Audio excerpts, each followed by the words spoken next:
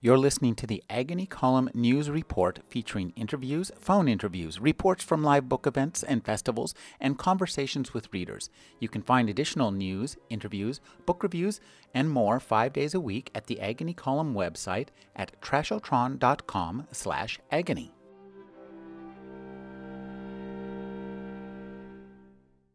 Mike Brown is the Richard and Barbara Rosenberg Professor of Planetary Astronomy at the California Institute of Technology. His new book is How I Killed Pluto and Why It Had It Coming. Thank you for joining me, Mike. Oh, it's my pleasure. Your third survey, you did have to kind of pull yourself back to science, and that wasn't easy for you, was it? The third survey was, because the third survey is the one that really finally found all the very exciting things out there. That was also the beginning of an exciting part of your personal life, too. Beginning of an exciting part. Let's see. Even I sometimes have a hard time remembering which one was where when.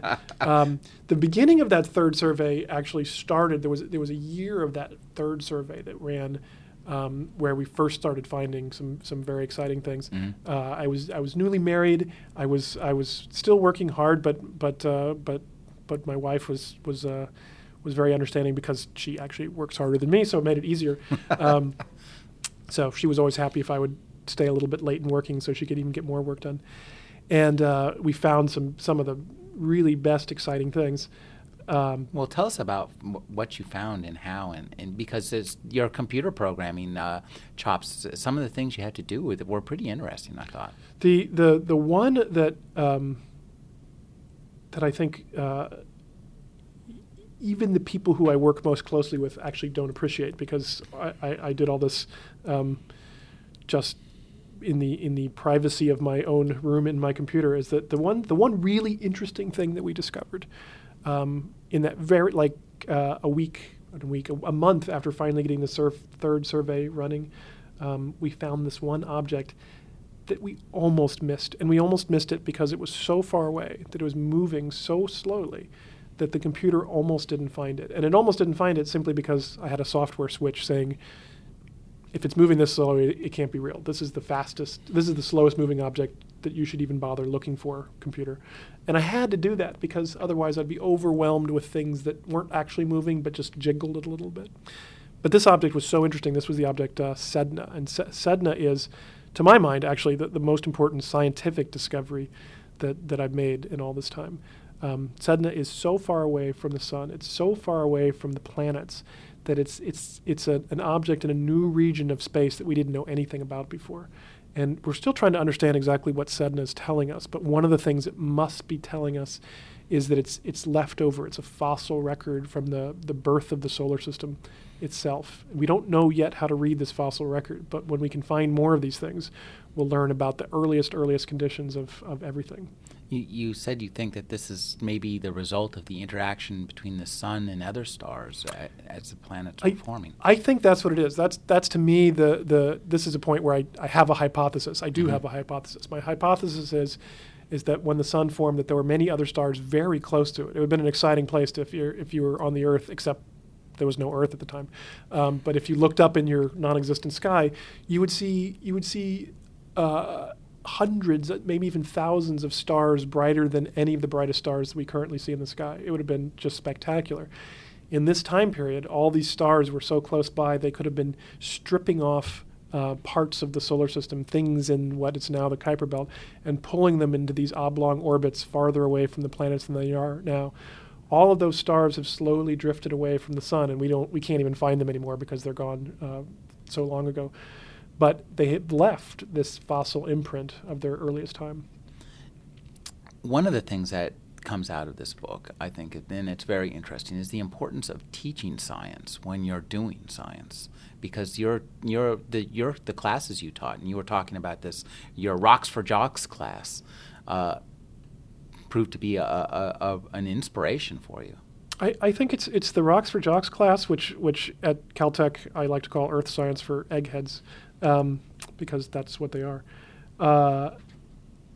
That class, the other class I was teaching right when we discovered Sedna, was on the formation of the solar system. And so, I was primed as soon as I discovered that thing out there to start thinking about how it fit into this whole picture. It makes a big difference. I think if I just sat here and spent all my time doing research and not teaching, I would have a much more narrow perspective that wouldn't let me make those connections quite as fast. So it really is a very good system where a lot of our research happens with people who are also doing the teaching at that cutting edge too. Now, was this around the time that you finally had to admit you lost the bet? It was actually the discovery of Sedna was a year before that initial bet that I had came up, and so I had another year of working. The bet was December 31st, 2004. Somebody had to find a planet, and nobody had found one yet. I had a year, so I worked really hard through that summer. And then when the summertime came, I realized, and by looking at Sedna, which was so far away and I almost missed, and also looking at all the other things we had found, I realized that there might be things further out that my software would have missed because I had that cutoff. I couldn't, though, just take that cutoff out because I would be inundated with junk that the computer thought was moving. You know, every time you take a picture of a star, you get a little bit of a jump, a little bit of a jiggle, and the computer would say every single star in the sky was moving and was a planet, and I would go crazy. But I came up with a slightly better way of being able to refine exactly where everything was and pinpoint them down very precisely and look for very tiny movements.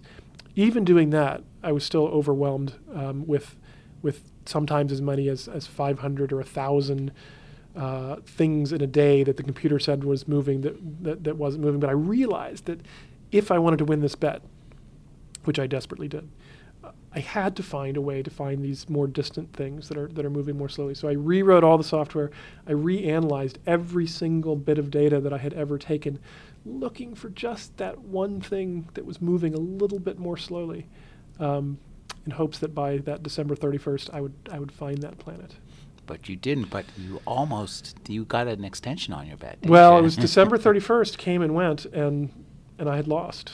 And I wrote email to my friend that I'd made the bet with, and I said, you win, no planets. I hadn't gotten through all of the data that I had wanted to get through, but I had gotten through most of it. I had been slowed down a little, inadvertently, I think, by being distracted by the fact that my wife was now pregnant at the time too. So I had meant to spend all of November and December searching through the old data sets, and I will admit to having looked at baby name books and developmental biology books and teacher kid sign language books and all these things instead of sitting in my office pasted to the computer like I should have been. Now, however, you did end up finding two things. And so tell us about Santa and Easter Bunny. Well, so Santa was Santa almost made the cut. Santa I found on December 28th. This was when I was still working hard to win that bet. I was looking through the old data, and sure enough, there was Santa right there. Santa was the brightest thing we'd ever found, and meaning that it's probably the biggest thing we'd ever found. And we, even at the time, as with everything else, thought, wow, I wonder if it's bigger than Pluto. It turns out not to be. We very quickly found out a lot more about Santa. It has moons around it, and moons around it means you can weigh it very precisely. And it's only about a third the mass of Pluto, so we knew that was nowhere close. And that was my last hope for winning that bet. But the even though I lost the bet on December 31st, I did go back to work because I still had more data that I hadn't finished analyzing yet because of that baby coming along. And on January 5th, just a couple days after losing the bet, I was looking through old data from about a year and 2 months earlier, and there it was on the screen. This was now the brightest thing we'd ever found, but it was also the slowest moving thing ever. I would not have found it without that new software to look for things that were moving so slowly. And it's moving so slowly because it's the most distant thing we had ever found. In fact, it's the most distant thing that humans have ever seen in the solar system. And coupling the brightest thing we had found with the most distant thing we'd ever found, usually when things get that far away, they get pretty faint. Sedna was so faint it was almost hard to find. This thing was so bright, I knew instantly at that point that this thing was at least as big as Pluto, if not bigger. And I wrote to my friend and said, "Hey, can I have a 5-day extension on that bet?" And she said, "Absolutely." She was happy to. I didn't tell her what was going on, but I told her. I said, "I'll get back to you. I just need that extension."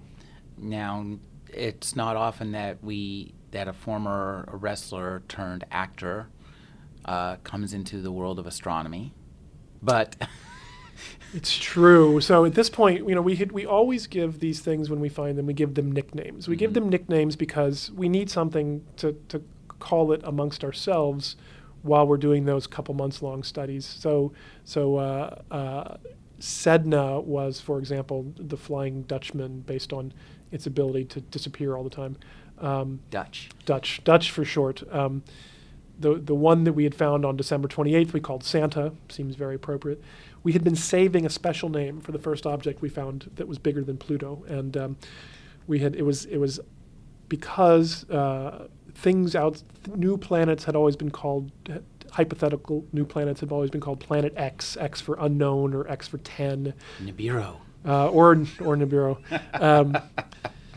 So we wanted something that started with an X, and that's already getting hard on you. You might be going to Aztec mythology at that point, but then that means you have to have some god that they sacrificed virgins to, which seems a little unsavory. So we wanted to keep the X. We needed mythology. And we really thought that there weren't enough planets named for women. There's sort of Venus is it, and that seems a little unfair. So we wanted a female mythological X, and when you put those three together, you're left with no choice but to name your new planet Xena. And Xena, of course, is only TV mythology, not real mythology. But Pluto was named after a cartoon dog, so that seemed okay. Now, you discovered Xena, and once you discovered this, you found that somebody else had found Santa. Well, there was one in between too. This is when I'm semi-convinced that personal fertility and scientific fertility are all related. So first we found Santa, which was the biggest thing we'd ever found. Then we found Xena, which was now the new biggest thing we'd ever found. My wife is 3 months pregnant at the time. 3 months later, we now find one more that's as big as the three of them, or as bright as the three of the two other ones, as Santa and Xena. And that one is, of course, we found it day after Easter, so we call that one Easter Bunny. Easter Bunny. So suddenly, usually, as I said before about Quaoar, we spend incredible efforts to get these scientific papers out as fast as possible. We suddenly had the three biggest, most interesting discoveries we had ever made, all stacked on top of each other, and my wife is now 6 months pregnant. And I'm scheduled to take family leave starting in July to take 6 months off to stay with my baby daughter who's on her way.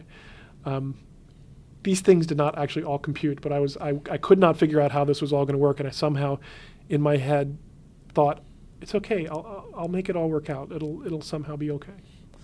Talk about what happened when somebody else found your objects, because there's a whole detective story. There's a whole out of nowhere detective story and international intrigue that you would just never expect to be associated with this story, and yet it was. It was 21 days after my daughter was born. She was born about a week earlier than I had calculated in all my meticulous calculations of when she was going to come, which of course you can't really do that very well, so that's not surprising.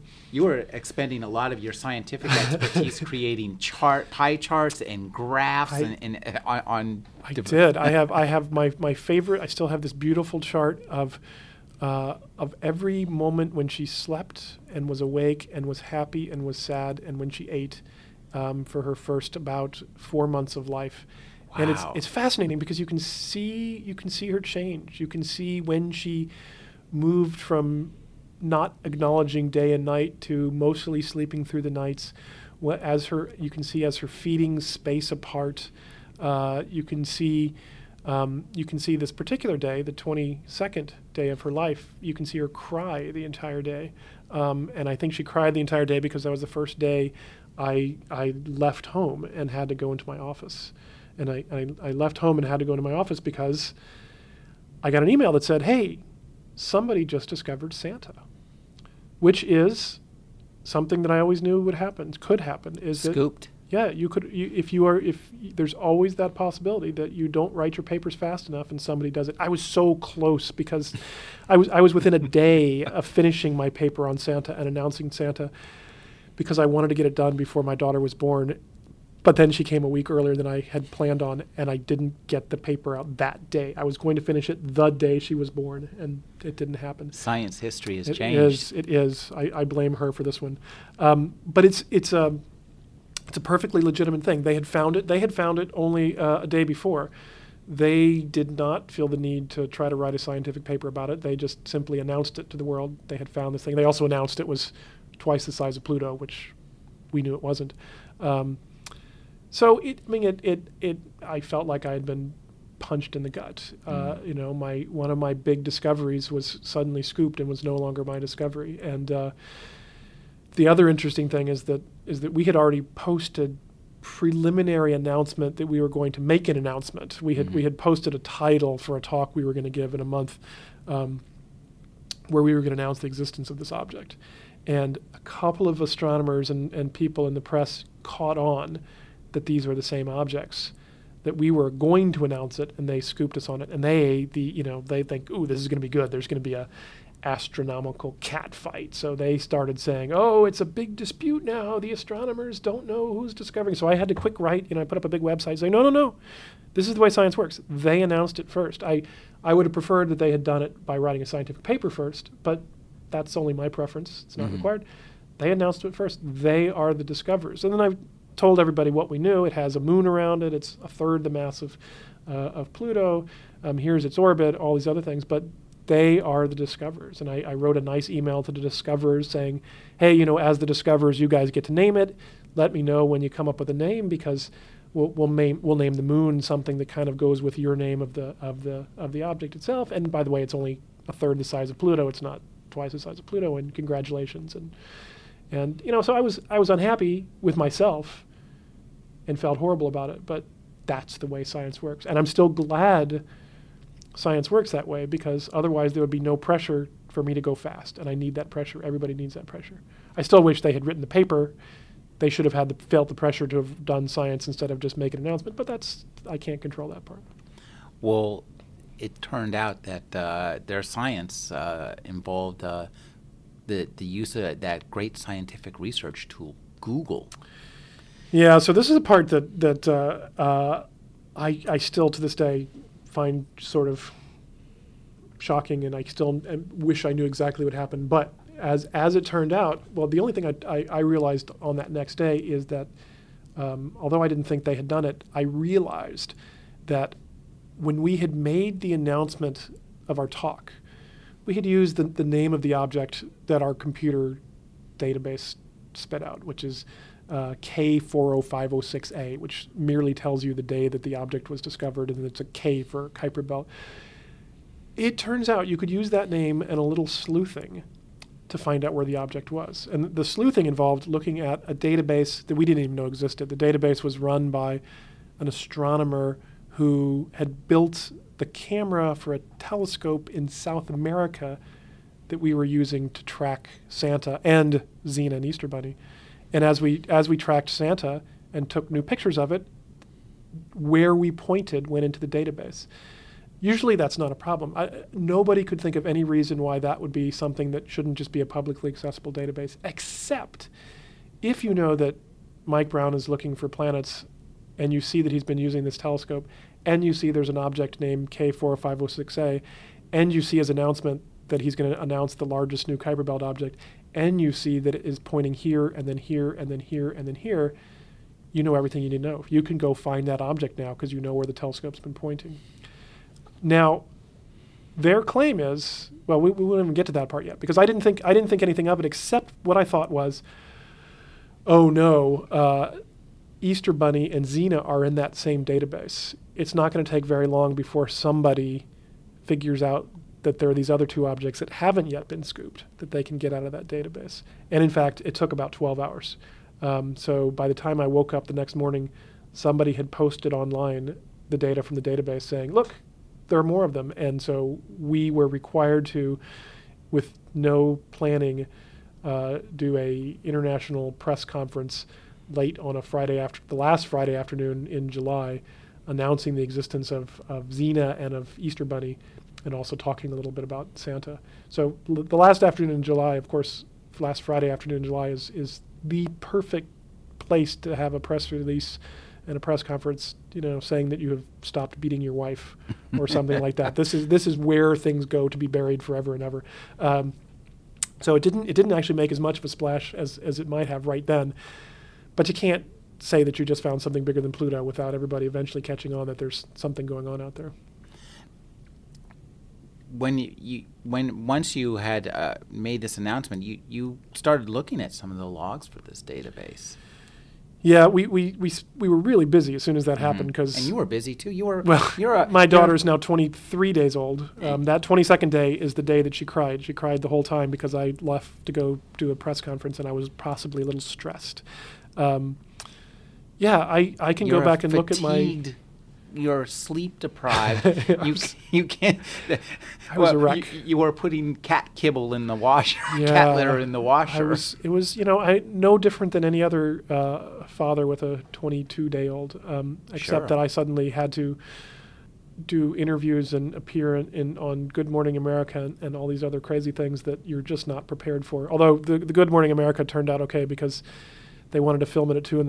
and wanted to know if there was any chance I'd be willing to get up at 2 a.m. and come down to their studios. I was like, sure, I'm up at 2 a.m. anyway. That makes no difference to me at all. We don't do day and night in my house these days. So that worked out okay. And in all of this, I still didn't really think very much about the Spanish group that had made the discovery of Santa until I got an email from the astronomer who kept the database in Ohio, and he said, I've got something to tell you. He said, I was looking at that database, and I realized it was my database. I didn't even realize it was mine that was the problem, and I fixed it, so that won't happen again. But in looking at it, I realized that before the announcement, the announcement of the discovery of Santa, there were a couple of strange accesses to the database, and they all came from these addresses. And we traced the IP address back, and it traced it not only back to Spain, which is where the astronomers were, and it traced not only back to the institute where those astronomies were, but because I had been corresponding with those astronomers, I had their actual IP addresses of their computers that they sent emails from. And it came from their computers. Their computers had accessed that database the day before they made their announcement of a discovery. At this point, my mind immediately is fairly convinced that I know what happened. I sent them an email saying, hey, by the way, we now know you did this. If you are willing to confess and just say, yeah, we did, we shouldn't have done it, this was bad, I'll be willing to say, gee, isn't science a strange competitive place, and we'll let bygones be bygones.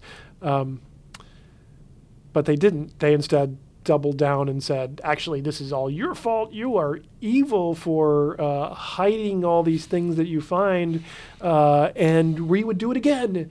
And to which my jaw just dropped. Their current claim, by the way, just to get it clear, is that they did legitimately discover Santa, and it was only by chance the very next day they happened to find that database. But it was merely a coincidence. That's the kind of coincidence. Yeah, as I remember telling this to my wife at the time, so first off, they never admitted to using the database until their fingerprints were shown on it, and then they made up a fairly implausible sounding story that could never be proved one way or the other. And I said, look, Diane, I have watched enough Law and Order to understand exactly what that means. We all know that that's what the criminals always do when they're faced with it. But in the end, I will never know, I think, exactly what happened. There is always this ever so slight off chance that they really did do it. They really made this discovery, and then got slammed by someone for doing it. The question rapidly arose, what exactly did they discover? Was it a planet? And that brings up another question, which you point out had never really been specifically discussed, which is, what exactly is a planet? Yeah, so they only, this is actually a funny part of the story, which is they only discovered Santa, which is a third the mass of Pluto. Nobody anywhere said, oh, so it's a planet, right? No, not at all. However, when we found Xena, which is about the size of Pluto, we thought it was bigger, quite a bit bigger at the time. It's actually, like everything else, its size has come down, and now it is close to being a Pluto twin, as far as we can tell. But when we found something bigger, then you have to answer that question. You no longer have to answer the question about Pluto. You have to answer the question about Xena. Is Xena a planet, or is Xena not a planet? Easter Bunny, it turned out to be just a little bit smaller than Pluto. Nobody cared about Easter Bunny. It's smaller than Pluto, so who cares? But if it's bigger than Pluto, even by a little bit, or we think it is by a little bit, you have to care all of a sudden. So that precipitated this year-long debate and astronomical soul-searching about what is and what is not a planet. And they had to form the AES, is it? IAU. IAU had to form a secret committee. They had to meet in secret. It's a secret squirrel, and you have to spell this SEEKRIT. They were secret. They were that secret. They were that secret. This was only their third committee was secret. Their first committee already existed. They conveniently, they actually had a committee in place to talk about planets, not because anyone cared about the solar system at that point, but because we were finding planets around other stars. And the question wasn't how small can a planet be? The question was how big can a planet be? When is it a planet and when is it a star? And so a committee was already in place for that. So they voted, and their vote was, well, we don't really know, and we don't really want to think about the solar system very much, so we're just going to say Pluto's a planet, and anything bigger than Pluto is a planet too. And the IAU looked at their report and said, yeah, we don't really like that. So they disbanded that committee. They formed a new committee, which did the best possible thing a committee could do, which is to form a subcommittee. And that subcommittee made a report, which was, I can't remember what this one said. The subcommittee, I believe, came to a similar conclusion that Pluto was a planet and anything bigger was a planet too. But then the IAU decided that the committee didn't have the right to let the subcommittee make the decision, so the committee was disbanded, and they formed their final secret committee. No one was supposed to know who was on it, and nobody was supposed to know even that they existed or that they were discussing it. And they finally came out on the day of once every 3 years, the International Astronomical Union has their big meeting, and on the first day of that big meeting, they came out with their big announcement. Here is our definition of the word planet. There'll be a vote on it at the end, but we have already determined everybody's in agreement, so this is just the way it's going to be. Now, they had a really unusual definition of planet. It seems so bizarre. Can you... They had so many bizarre things going on. The first one, it's funny, the first bizarre part of it is the one that doesn't sound as bizarre until you think about it pretty hard. Their first bizarre aspect was they first said that anything that goes around the sun that is round is a planet. And round because it is true that as an object gets bigger and bigger, or as you pile more and more rocks on it, it eventually gets enough gravity that it pulls itself into a round shape. And that happens with fairly small Kuiper Belt objects. You only have to be about 300 miles across in the Kuiper Belt to be round. So there are probably hundreds of round Kuiper Belt objects, one round asteroid Ceres, one almost round asteroid Vesta that everybody would be arguing about. So the International Astronomical Union said all those things are planets.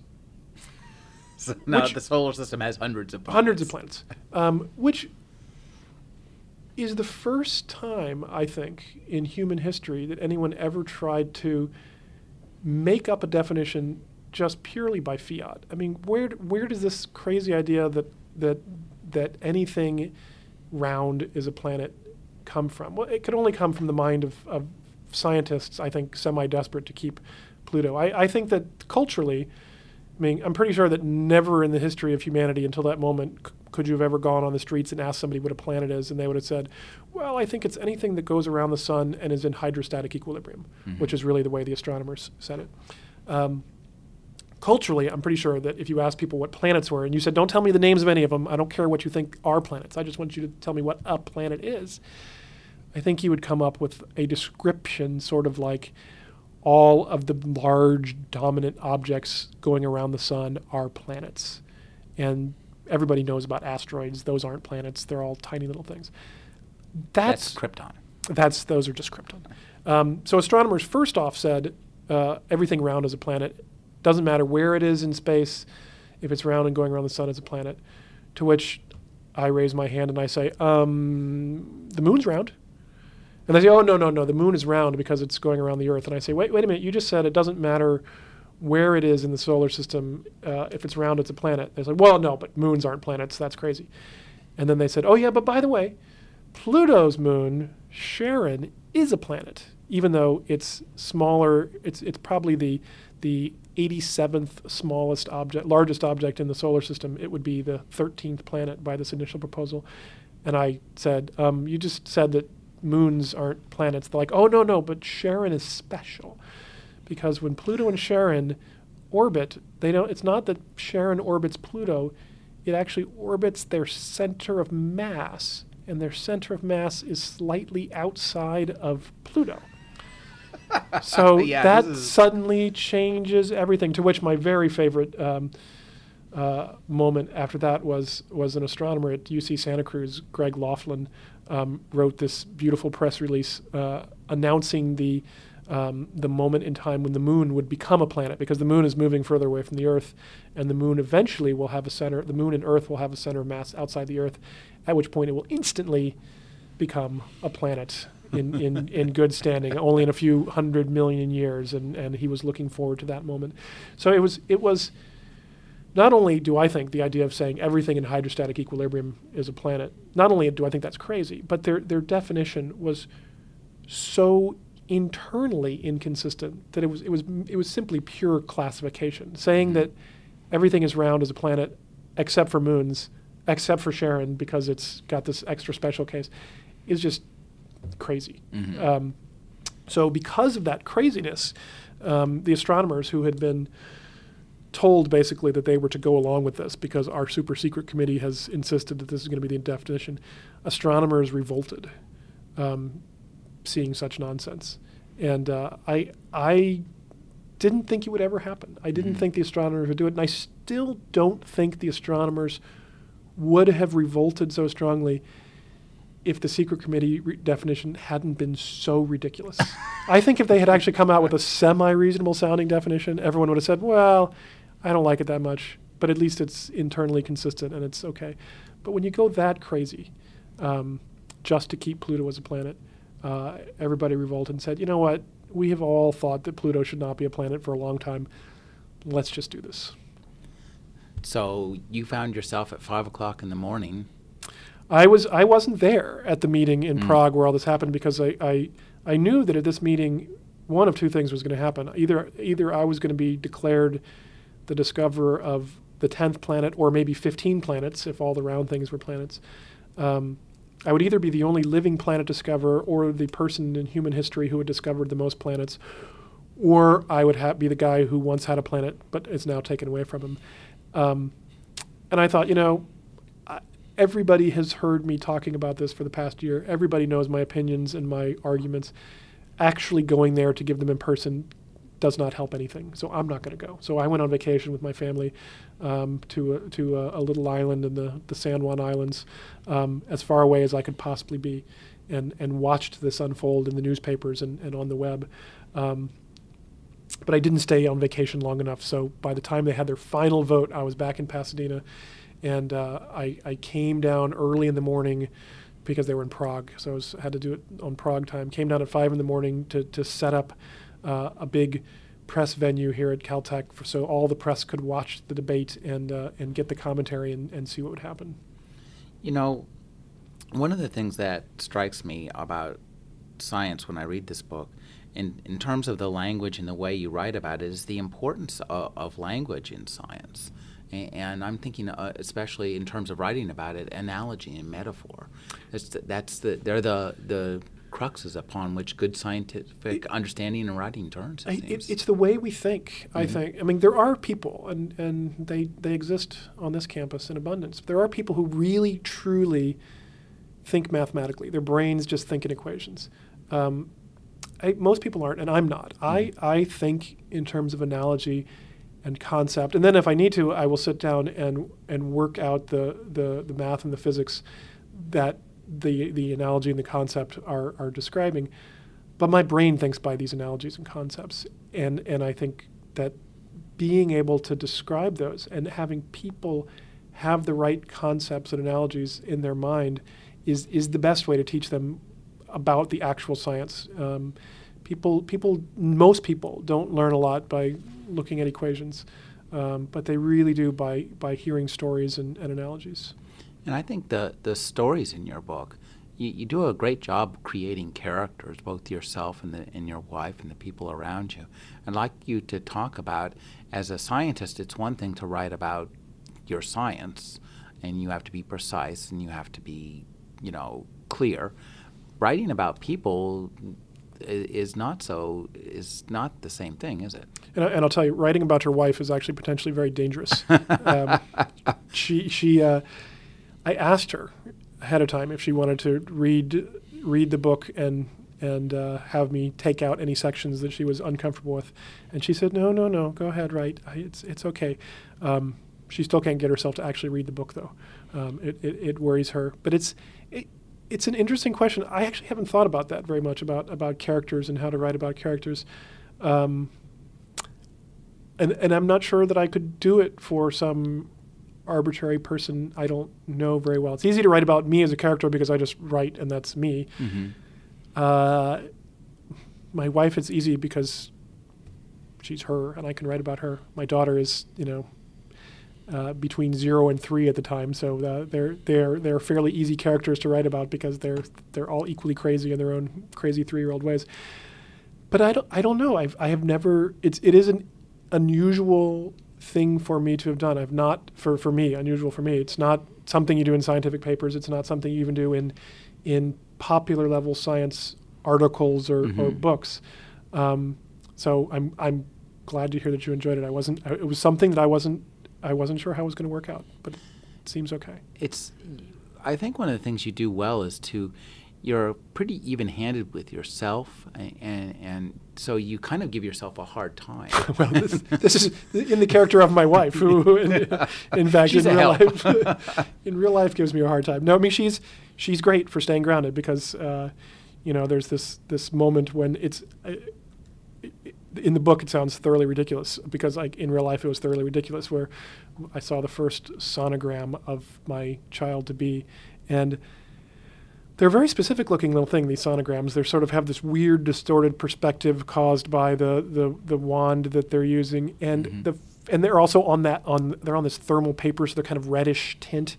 When I saw it, the very first thing that I thought was, oh my gosh, this looks exactly like the Russian Venera probe that landed on the surface of Venus and took these weird periscope pictures with the same tint. And I said this to my wife, who just looks at me like, you are just insane, which is what she says to me a lot of the times when these are the analogies that I come up with, which are quirky and peculiar to some crazy planetary scientist with these experiences. But she's very good at reminding me that the rest of the world is actually not quite like this. And you remind us that science is more like the rest of the world than we expect it to be. And I think that's the real beauty of this book. I think, well, it's harder for me to say because I probably don't know what the rest of the world is like quite as much. But I feel like, I have friends who are scientists. Most of my friends are scientists and their families, and most of them are, they all have their scientific geeky quirks about them, as do I. But most of them are just normal people too, and they have lives and families, and it influences all of it. I've been speaking with Mike Brown. His new book is How I Killed Pluto and Why It Had It Coming. Thank you for joining me, Mike. Oh, it's been my pleasure.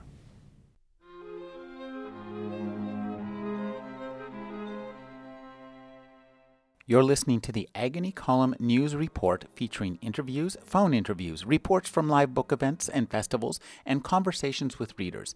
You can find additional news, interviews, book reviews, and more 5 days a week at the Agony Column website at trashotron.com/agony.